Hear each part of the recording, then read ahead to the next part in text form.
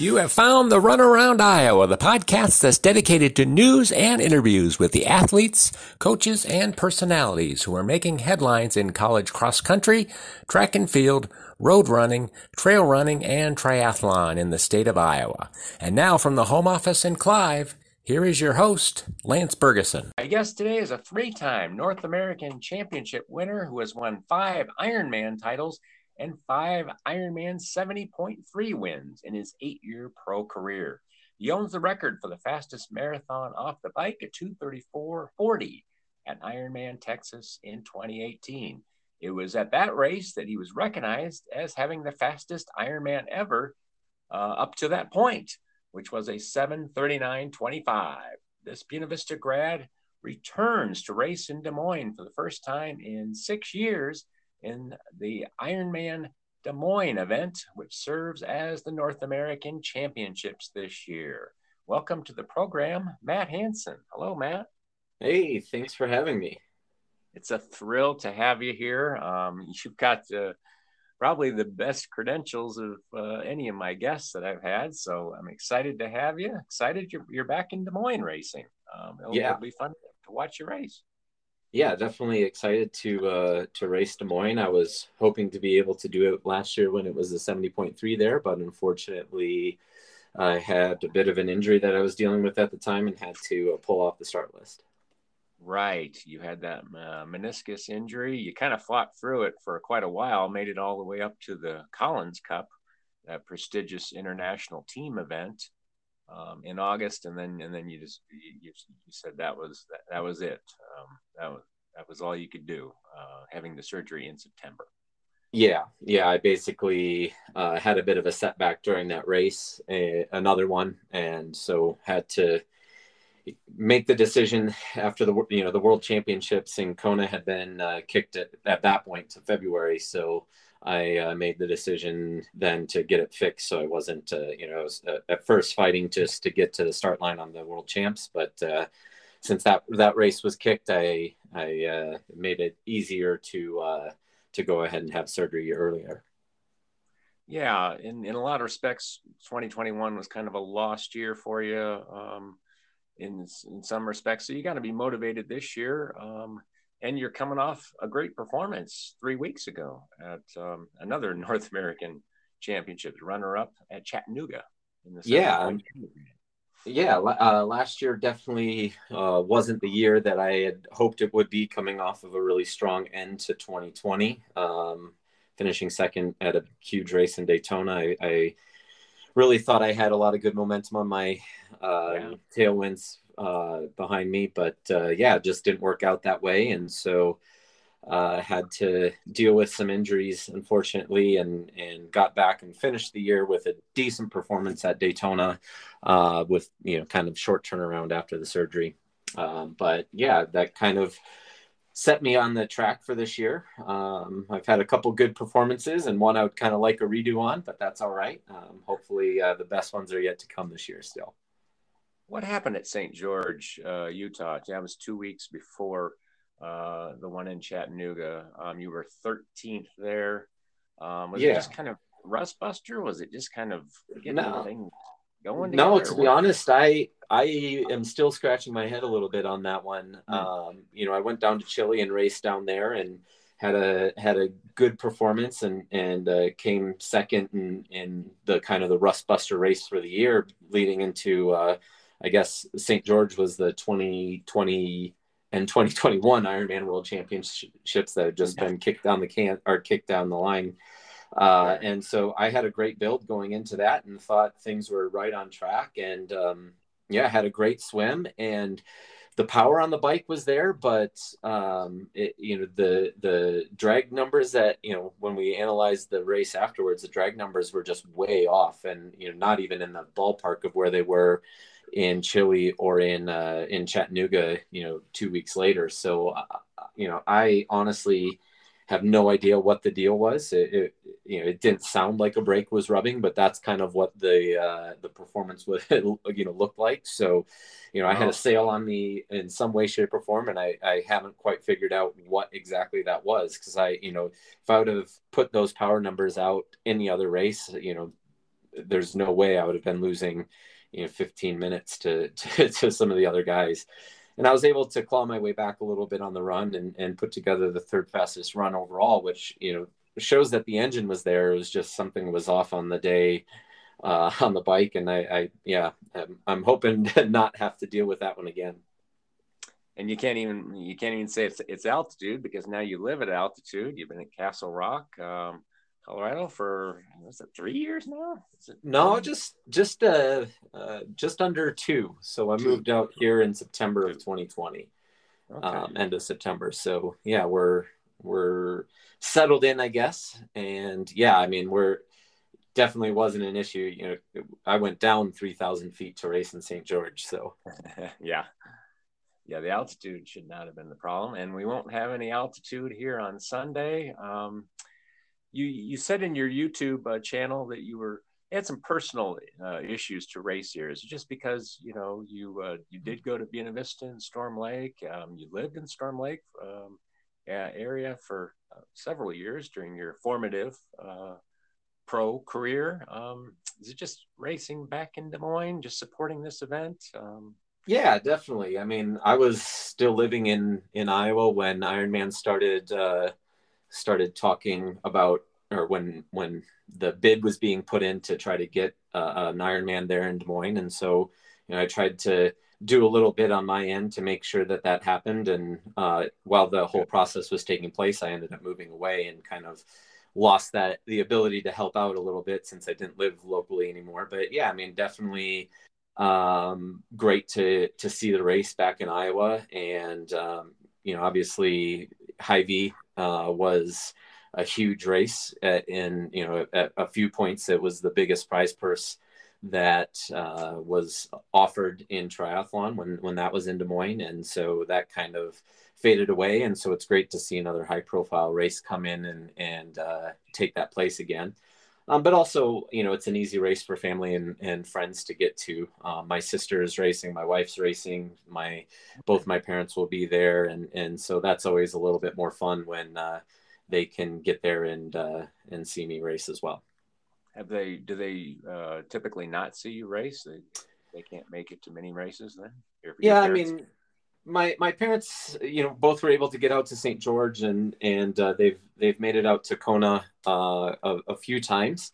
But obviously those are really expensive trips. And so it makes it a lot easier on them and a lot less stress on me, knowing that they didn't, they get to just drive an hour to get there, or a couple hours to get there, rather than, went to a lot of expense to get there. So yeah. And there's a lot of Iowans in the pro field. It's going to be exciting for me reporting from this event. You've got Leslie Smith, who you always bump into a lot of these Ironman events. She's in the women's field, along with a transplant here, Jessica Smith. She's in Clive for the women, and then a guy I just interviewed, Carson Kristen, I just put the podcast up with him today. He's been an international traveler. And then Tyson Whelan, who's making his debut with the full Ironman. So a lot of Iowa ties here. Yeah. It's there's definitely been a bigger history than most people would think.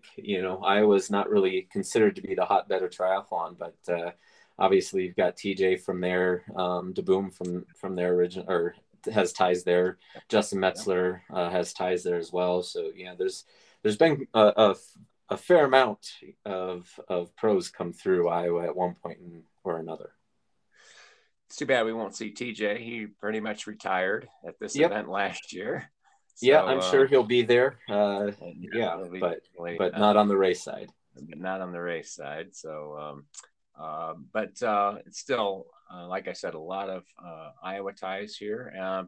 When you raced here 6 years ago, you were battling TJ for that win at that Bill Burke event, the Des Moines Triathlon. At that time, I really had my doubts whether a big triathlon event was ever to come back to Des Moines. So I was really thrilled to see Ironman come in. I just had a just didn't have a good feeling after Hy-Vee pulled out. Did you kind of feel that way too, that the triathlon scene was unfortunately fading away here in Des Moines? Yeah, I mean, it was definitely a tough kind of, tough time. The Olympic distance really struggled there for a little bit. And so I guess it wasn't too much of a surprise to see the funding for that race go away. Bill stepped up and tried to make it happen, but it just, wasn't getting the popularity that it needed to be economically viable, I guess. And so, but I think there's been a little bit of a resurgence, especially in the long distance races. And so we're seeing, some more races, especially come to the Midwest. I mean, we've got Tulsa that just added a race as well. And sure. Ohio has a relatively new race. And so, there's some races that are coming to the area. I think it's a region that needs to have a few big races. And yeah, I was really happy to see Des Moines get the bid. And you've got, you typically enter events that are very competitive, where you're not always the favorite, but you've got the number one bib this Sunday. Cameron Worth of Australia is probably your primary challenger. What do you think about being kind of the one that everybody's going to be looking out for? I mean, having a bib, bib number one is definitely an honor, but it means nothing once the race starts. You've got to go out and prove it.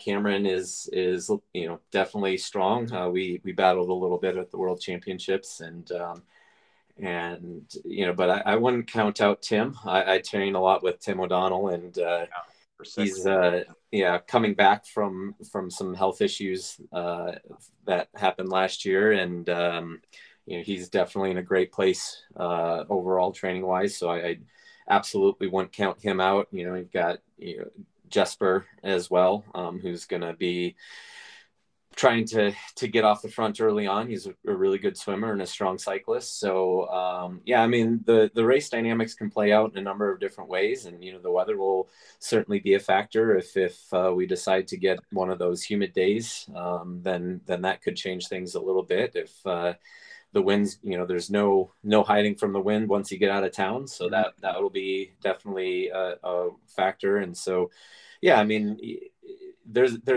probably 6-7 guys on the start list that could be considered in contention for the win. And I've certainly been a person at a race who's not been considered and had that kind of breakthrough performance and came away with a win as well. So you can never count anybody out, and you got to show up and perform on race day. This spring has been very windy in Iowa, and it's a kind of a Kona course because you're out and back. And you're going all the way to Winterset. So like you said, there is no hiding from that wind. If you get a tough wind day, it could be tough. You worried about that, or more about the high of 80 that's expected on Sunday? I mean, definitely one of the reasons that I went there or that I decided to race. I've already got my Kona slot, so I don't need to do another full. I definitely decided to do this race in part to get another opportunity to get a run through with my nutrition plan for a warmer and humid race. And so I'm all for it being a little bit hotter, even if it hurts the overall performance. It's another opportunity to test out what I need to do for Kona, which obviously is the place where all my major goals in the sport lie. What's a challenge with you have a 5:30 start on Sunday? What's the biggest challenge starting that early for you? Are you liking that start time? Well, the biggest challenge is coming from the West, so that's 4:30 my time.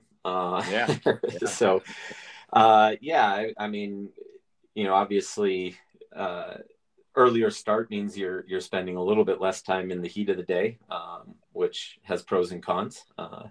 But it's the same for everybody. So it's just be a pro and deal with it, I guess. Well, you mentioned that you want to get that automatic spot for the Collins Cup. that's kind of the big money event now. That's the one that everybody wants to compete in instead of Hy-Vee now. Things have really changed in the pro triathlon world. I mean, Challenge Daytona, well, it's now Clash Daytona. They that was just a big money event in 2020. They basically, the PTO, the Pro Triathlon Organization, basically pooled most of the funding that they were going to spend on races throughout the year and put it all into that one event. And so that was more of a one-off thing. But what they're doing this year is, they're really trying to mimic the golf world, where they're trying to create, or golf and tennis, I guess, where they're trying to create majors. And so this year they're going to have two majors. One is the Canadian Open, and that is in July, and then they'll have the U.S. Open in September. And so those are kind of the highly coveted races right now. And then the Collins Cup is kind of it's obviously similar to the Ryder's Cup in golf, where you have teams competing against, so it's a 1v1v1 kind of race. But eventually they're going to have a total of 4 majors, and then the Collins Cup. So there'll be four big opportunities to go and represent yourself and represent your region in on a big stage. The PTO kind of created their own distance. They felt that Ironman, when people say 70.3 or a full, they think Ironman, and they wanted to kind of be a separate brand. And so it's a total of 100K. So it's a little bit shorter than a 70.3 even. So yeah, it doesn't translate well into miles, but it's basically, a 1.2 mile swim still, with about a 51 mile bike, and then 11-mile run, give or take. Okay. So the swim is a little bit proportionately longer. Yeah. So how does that factor in with you? Are you looking to transition that direction then? Yeah. I mean, when they're putting those kind of prize purses there, you definitely have to be on those start lines. So, the top 40 people ranked in the world get an automatic bid. And so, if I get when I get the invitations, I'll definitely be there. So I'm absolutely planning on racing the Canadian Open in July and the U.S. Open here in September in Texas. Okay. Well, you've done really well in Texas. You won the 3 titles down there, including that, like I said, that run course that you set. What was it that was so successful about racing down there? Was it the heat? You did well down there? I mean, yeah, I used to perform really well in the heat. And in 2015, it was an absolutely miserably hot day. That was when I won my first race there. And that day was really a survival of, who was left standing at the end, kind of day. And I was, I guess, the one that was able to run on for the last 10K instead of hang on for dear life. And so came out on top there. And then, I went back in 2016 and was running third, and ended up passing out with 2 miles to go with heat stroke. And that's definitely affected me long term. It's taken a long time to try to be able to perform in the heat, and I've had to change a lot of things and really go back. And my sweat rate went from like 2.5 pounds an hour to over 8 in hot and humid conditions. So I'm losing a gallon of sweat an hour. So I've had to do things very differently, and slowly work on trying to get that number back down. But so again, that's a little bit of the reason that I'm going to Iowa here this weekend. But yeah, I mean, Texas was a place that always felt comfortable to me. I spent a lot of time training there. I would spend a few weeks in January, and then, just had a lot of good, positive results there. And so it was an easy place to go and know a lot of people and be comfortable in the area. So it just kind of removed a lot of that pre-race stress. It's a fairly quick turnaround from Chattanooga, the 70.3. Besides the obvious that you have sore muscles and everything like that, What's the biggest challenge turning around and such a big effort this weekend, getting ready for that? Yeah, I mean, everybody thinks about it from a physical component, but the amount of mental focus and energy that it takes to put yourself deep into the well and go to that kind of dark place that is kind of scary to go to sometimes. It takes a lot. And I raced the World Championships, and then 2 weeks later raced in Chattanooga, and another 2 weeks later, 3 weeks, 2 weeks later, I'm racing in Des Moines. And so, I mean, the body is in a good spot. I'm feeling pretty good overall. Definitely starting to feel the effects of being deep into a build, and trying not to think too much about the week off that I'll have after Des Moines yet. But it's required me to unplug a little bit after Chattanooga, and try to just do what I need to do to mentally relax a little bit as well. And so I haven't really spent too much time thinking about this race yet. I'm trying to push that off a little bit later so I can allow the headspace to kind of relax a little bit for I guess the 2 weeks that I've been since Chattanooga. And so now once I get into Iowa, I'll spend a little bit more time analyzing the course and doing the things that I need to do to mentally prepare for the day as well. I've got a lot of runners who follow this podcast. Who might not be familiar a lot with triathlon? What's the kind of the buildup that you've had from Chattanooga? What's your typical day of working out? What does it look like? Whatever coach says. I personally like racing 2 weeks apart rather than 3, because if you do it 2 weeks apart, you really don't have to do all that much in between. You can just kind of focus on moving the body well for the first 5 or 6 days, and then do 2 or 3 hard workouts between, and then taper into the race. When you have three workouts or 3 weeks between races, you've got to do a little bit more. So the first week the first, I guess, 4 or 5 days I took pretty light. And then I definitely had a big weekend last weekend. And then 2 or 3 hard, so I guess Saturday, Sunday were pretty tough days. I did 120-mile ride a week ago Saturday with a runoff and a open water swim beforehand. And then on Sunday I had a 21-mile run in the morning, and then a second run in the afternoon that was about over 10K as well. And then Monday was a lighter day. Then Tuesday, Wednesday, Thursday were pretty tough days, and then Friday was a lighter day. And then Saturday was another swim, bike, run, pretty tough session, but it was a little bit shorter. And then Sunday, I guess, was a 12-mile total run, which wasn't too bad at all. A couple miles in there were pretty tough, but now we'll start to back off a little bit and try to unload some of the fatigue that I had to work to accumulate and sharpen up for race day. That's a lot of work. I'm impressed. You kind of talked about going to that deep, dark place. What's the toughest grind you've ever had in a race where you just had to go, dig into that well and really just to even get to the finish line? What's been the toughest triathlon that you've done?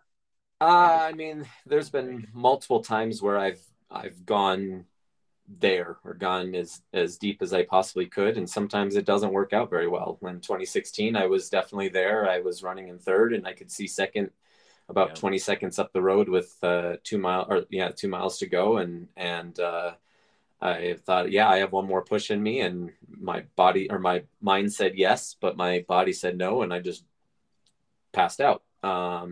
So that that's probably the deepest that I went, and didn't get a favorable result. But in 2018 at Ironman Texas, I definitely was in that area as well.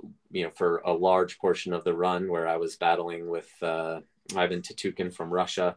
I passed him about a quarter mile into the marathon, and he decided to sit in my back pocket for the next 25 miles. And so, it just took a lot of focus, and it took a long time to recover from that one mentally. Afterwards, I finally got the elastic to break with about a half mile to go there. In Daytona in 2020, when I got off the bike in 22nd place and ran up to second at that kind of huge event, culminating the end of a really bad year of 2020 for not for me personally, but for everybody. That definitely took a lot out of me as well. And it's no secret that your best leg is the run. You own several course records at events, and I already mentioned you own the best marathon coming off the bike of 2:34:40. What is it about your strategy trying to stay close to the run? Yeah, I mean, you've got to use the tools that you have available, and obviously, I'm always working on developing the swim, and I've come a long way since I started my pro career in that front. But every advancement I make, it seems like the entire sport is advancing as well. It's just the swim has changed so much since I started my pro career. But yeah, I mean, it's. You definitely have courses that you have to go in with a different strategy. There's times where I'll go in, specifically trying to overbike, and there's other times where maybe like Chattanooga, where if you're hanging in with the group on the run, then you just have to trust that your run legs are going to be there and be able to do the work for you. And so, usually, yeah, the run is where I've I guess made my living, but there's certainly been races where I've had a bike that surprised a lot of people and was more kind of hanging on the run rather than running away from people. You see Sunday's race, how do you see it shaking out? I definitely I'll have my work cut out for me for sure. Okay. Yeah, I mean, the way that you've got Tio and Jesper who swim really well, and if they're able to get some separation from the group, Tio rides really well as does Jesper. So I think those two can definitely work together a bit on the bike and try to hold everybody off. And then obviously you've got Cam Worf, who's a pro cyclist riding for Team Ineos. So I don't plan on trying to go with him. If I come out of the water in front of him, that would be kind of a suicide mission. So, yeah, I definitely anticipate I'll have some work to do on the run, and that's all right. I think I've got the run legs to do it. So fans coming down, make sure you get around the run leg toward the finish. Be around there because it could come down to the end. Could be an exciting finish. Yeah, I mean I think the sport needs that. It needs a lot of close races. We've had a lot more and more of them as everybody seems to be elevating their game, and yeah. So anytime you get exciting finishes or where there's late in the race passes, it makes it a long day a lot easier to watch when you've got some excitement going on at the tail end. Well, your last race, you were just trailing Jason West. You were just right close enough that you could see him, but you just couldn't reel him in there. You had an impressive half marathon. Yeah, Jason ran really well, and as he always does. So I guess that was part of a faulty strategy of mine. I knew I didn't have my run legs 100% going into the race, coming being 2 weeks post Ironman. I felt fine on the flats and the uphills, but couldn't run downhill at all. And obviously Chattanooga's has a lot of hills. And so, thinking back, I probably needed to be one of the guys that was pushing the pace and trying to shake him out of the bike group instead of, kind of just being happy to be in the group. But yeah, that's why you run the race and you try to learn from it after the fact. Did you learn something trying to, I guess, go a little bit too hard on the bike to catch up with the group? Is that something that, you kind of paid for it there a little bit? No, I mean, that was definitely the right decision. Okay. If you look at the results, there was nobody in the top five that wasn't in that first group. So, you have to be there. And, I had that all was set up by kind of a slower transition in first mile for me. And so that's where the mistake was made. It wasn't in chasing the group. It was not holding on. I was on the back of the swim pack, but so I was in the front group, but I was in the back of the front group, and it got popped off. A couple guys got popped off the back early on the ride, and I was in the back of that group, and so I had to work, by myself to get back up to the group, and so again, it's just kind of shows the importance of positioning and always being aware of what's going on. Okay. And you mentioned Ashley is competing. She's done some triathlons. You've gone with her to various triathlons around the world. How's she looking for this race? Yeah, she's just excited to race in Iowa. She grew up in Fort Dodge, so this is really her hometown race, I guess. And so she's excited to be there and be racing, and again have family and friends that'll be out there supporting. She just did Ironman Texas this spring as well, so I don't know that she's looking for fireworks to happen or anything like that, but definitely enjoys being out there. I'm sure she'll do well in her age category. So what would it mean to you to win this race? Come back to Des Moines. What would it mean for you personally? Yeah, I mean, obviously, winning in Iowa would be great. Winning in front of my family would be great. It would be, a fourth North American title, which wouldn't suck at all. And it's been almost over 2 years since I've broke the tape. So looking to end that streak finally. Every year up till 2020, I guess I've had a win on my season, and didn't get one last year. And this year I'm basically only racing championship races. I'll race the Canadian championships, US championships, North American championships, and the world championships. And that's kind of my season. And so, it's, I put myself in big races, because that's, again, I think what I need to help springboard my chances for the world championships in Kona. But obviously it comes with a little bit of risk in not getting the results that I need as well. So I mean, it would kind of validate that things are on track as well for what I need to do in October. I'm surprised you haven't done better at Kona. But it is a race where you do need experience. You do have to have gone through it a few times. You feel like this is kind of the year to really make some hay there in Hawaii, really have a top 5 finish?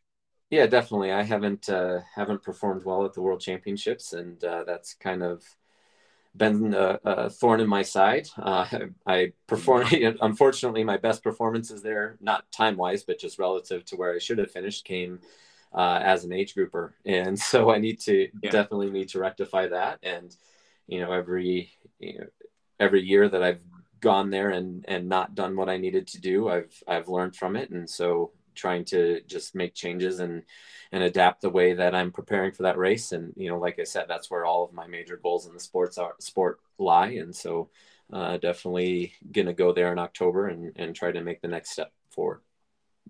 I'm sure you've scouted out the Des Moines course. Anything tricky about it? Anything that you're looking at and going, this is part of the course where I really have to be on my game here? Yeah, the swim is going to be very interesting. We get out of the water twice.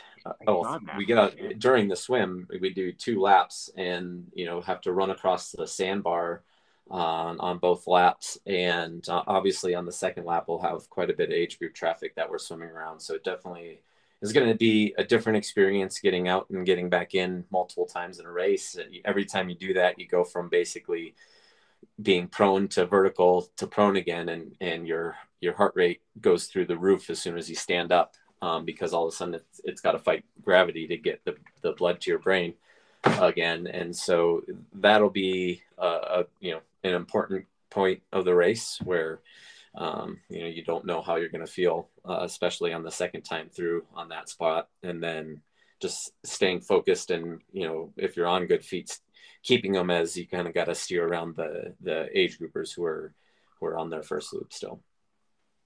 Let's talk about this YouTube channel. You got 4,500 subscribers. You do a great job with your videos. You have a person who goes to the Ironman events and records footage for you that you've got. It's really well done. That's another thing on your plate that you kind of juggle along with your coaching. You do some coaching. Talk about those things that you do as well. Yeah, I mean, obviously, I've been fortunate to be able to generate a fair amount of sponsor support, and I've been able to use my education and background as a professor to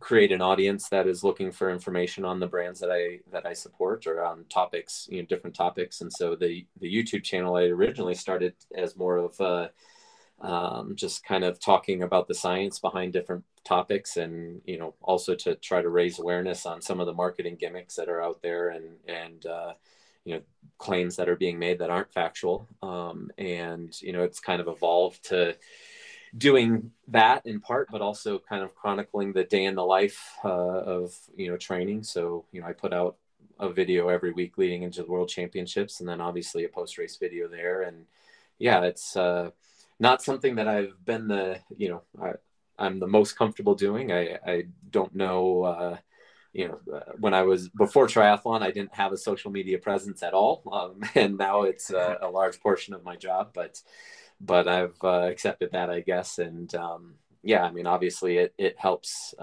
advertise for the coaching side of things as well, which, the coaching side of things is, once I decided to take triathlon full time, the coaching filled the void that the classroom used to fill. I loved teaching, and I loved working at BV, but yeah, it was, I needed to be able to look back on my career and know if I had what it took to be a world champion. And I don't think I could have done that and given it a legitimate shot if I was trying to just moonlight as a pro triathlete rather than make it my full-time gig. And so made the tough decision to walk away from being a professor of exercise science. And so the coaching component of that has really helped keep that side of the brain engaged, and I guess justify the 8 years of school that I paid for. It's astounding to me that you were winning Ironman races, living in Storm Lake, Iowa, Alta, Iowa, not being in altitude. It's a real credit to you that you were able to be that successful. Yeah, I mean, it worked for me at that point in the career anyways. And, fortunately and unfortunately, the sport has adapted and just continued to advance. And so if there's any marginal gain that can be had, from training with having some training partners that I have now here, and training at altitude, and just having a little bit more access to the resources that I need to be successful. Like, I couldn't continue, to leave anything on the table. And so, we had to make the decision to, if I'm really all in, I had to really be all in. And so this move was kind of part of that. I assume you might want to go back to teaching once your pro career is done. Nope. Do you have an end? Do you have an end? Nope. End date? No. I'm just going to keep. No, I'll keep competing until it's no longer fun, or I can't keep up with the young bucks anymore, and no longer financially viable, I guess. But yeah, I don't think I'm going to return to higher education. Maybe do some adjunct something. But I've worked hard to develop this coaching business, and I think that's where my future lies. The sport's been really good to me, and allowed me to travel a lot, and I think I can give back to that a little bit through the coaching side of things as well. I've never hid the fact that I want to win a world championship as an athlete, but I also want to win coach an athlete to a world championship. So those are my two goals, and that's where my career focus will lie after the sport, after the competition side of the sport ends for me.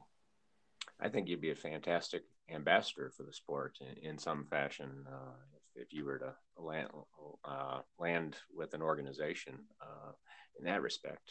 Yeah, I think so personally, but I think you'd options be are great. always open. Yeah. So how many athletes do you have that you're coaching? Right now we have 13 coaches under the Matt Hanson Racing umbrella, and we have about 130 athletes total that are with us from, whether it's, just through a training plan or just a part of the team, or they're being individually coached one-on-one. My sister has recently joined us, and she lives in Owine, Iowa. So she's one of our coaches, and I've got a couple coaches in Texas, a couple in DC, one on the West Coast, and then you've got 3 or 4 here in Colorado as well. One in Minnesota, or 2 in Minnesota, one in North Dakota. So we're pretty spread out. We do most of our coaching is online, or through phone, text, and that sort of communication. So yeah, I kind of like to have people spread out around the different triathlon hotbeds, so I can access different markets. How did you meet some of these coaches? Did you just kind of put out flyers for everybody, just kind of saying, "Hey, I want coaches"?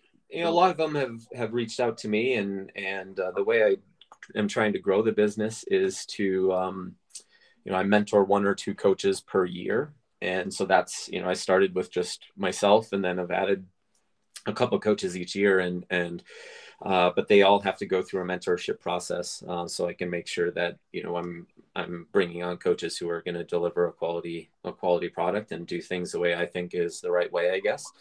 And so yeah, that's the way I'm slowly trying to continue to grow, and yeah, it's been a lot of fun. All right. Well, it sounds like that's going great guns there. That's outstanding, and I can see why you want to keep with it. That's quite a thing. And talking to Carson, he's in Taiwan, so Yeah, yeah, if he can be in Taiwan, then yeah, you can coach anywhere. The technology has really changed everything. yeah, for sure. Yeah, he's at a training center in Taiwan, I believe. Yeah, absolutely. I know he's looking forward to racing here, and I'm sure you are as well, Matt. Yeah. Appreciate all the time that you've given me, and hopefully all your fans will come over to the podcast and listen and check it out before the race. All Hopefully. right. Sounds good.